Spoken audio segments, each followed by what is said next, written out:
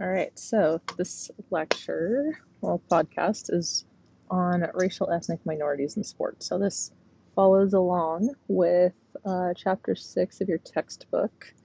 Also connects to the lecture slides that you'll find on Canvas. So interesting that when we talk about race in sport, there's oftentimes this conversation around how sport is the great equalizer. And I think I mentioned this in the last lecture too, when I talked about mobility and social mobility and stratification. So, yeah, there's this notion that it's the great equalizer, that, sport sees no color. And that's it. To an extent, yes. Everyone's playing on the same field, and um, and like, yes, there are racial ethnic minorities playing sports. However, there's still a great deal of racism kind of threaded throughout, and differences in experiences based on race.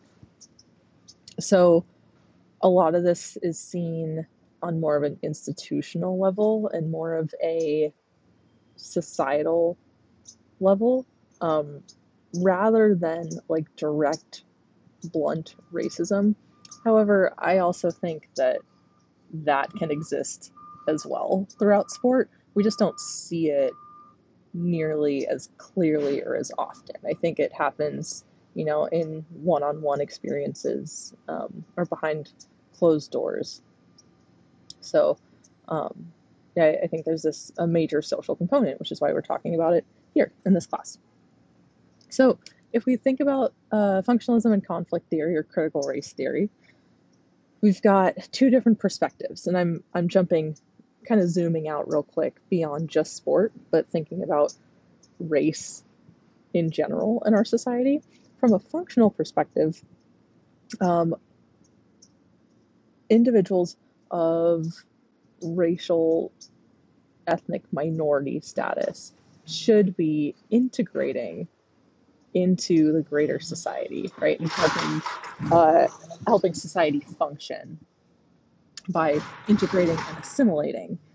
So taking on the culture, the language, the style of dress, the values, and often give up much of their own culture as a result. And in order to successfully integrate into society and be successful, quote unquote, successful in our society. And then from a critical perspective, which, is being critical of the current system, race is really a socially constructed concept rather than something that, creates really strict boundaries. It's really socially constructed, and it creates a power differential. Again, that's what our critical theories, no matter what we're looking at, whether we're looking at gender, race, social class, the critical theories are highlighting that there are these power differentials that are unfair and having a negative impact on individuals who are not in positions of power. So critical race theory then is suggesting that racial ethnic minorities in our culture are being negatively affected because of these power differentials. And that's not a good thing. And, even like from this perspective as well, I mean, we also can acknowledge the assimilation and kind of the expectation that, everyone assimilates into really a white dominated culture. And, from a critical race perspective, yes, that's happening, and it's not okay, right? It's taking away from an individual's culture and ability to kind of be who they are and express who they are and connect with who they are, when there's an expectation that they assimilate in order to be successful and contribute. Yeah, so those are kind of the two different perspectives on race, and important to keep in mind throughout this entire discussion. So, like I mentioned, there's absolutely the potential for really blatant, explicit racism in sport. And, while I think it happens less over time, it can still happen, absolutely. But what we're going to focus in on is really the more subtle but very powerful impact of institutional racism in our society. And this is, racism that's built in or that occurs through the framework and the institutions um, that exist in our society.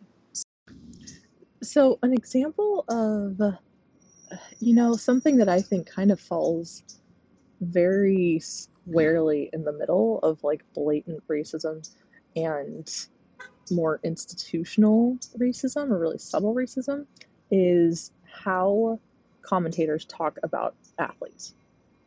And um, I give you an example of this, of like a very racially insensitive reporting, and also like gendered reporting of um, a women's basketball game. And like you can hear how the commentator is talking about the female athletes, particularly black female athletes, and um, quite, quite racially insensitive and judgmental, biased, prejudiced. And there's been research done pretty recently too that looks at the words that sport commentators use when they're describing athletes. And it's interesting because oftentimes when they're discussing white athletes, um, and I think this happens, I don't think it's happening intentionally. If you ask these people, they wouldn't say they were being racist, but um, in describing white athletes, oftentimes they focus more on intelligence and leadership abilities. So, they'll use words like, um, smart and, I'm blanking, like words related to smart, right? Smart, intelligent, um, quick, like mentally quick, um, and then words also related to leadership. And uh, And then in describing black athletes, there's a lot more focus on their physicality and almost like a natural, more animalistic ability. So words like beast and aggressive and strong are used more frequently. Um, and they've done this, after quite a bit of analysis of, I believe, reporting specifically on football players. But yeah, so these are the words that kind of naturally come out of commentators' mouths and sport reporters' mouths when discussing athletes.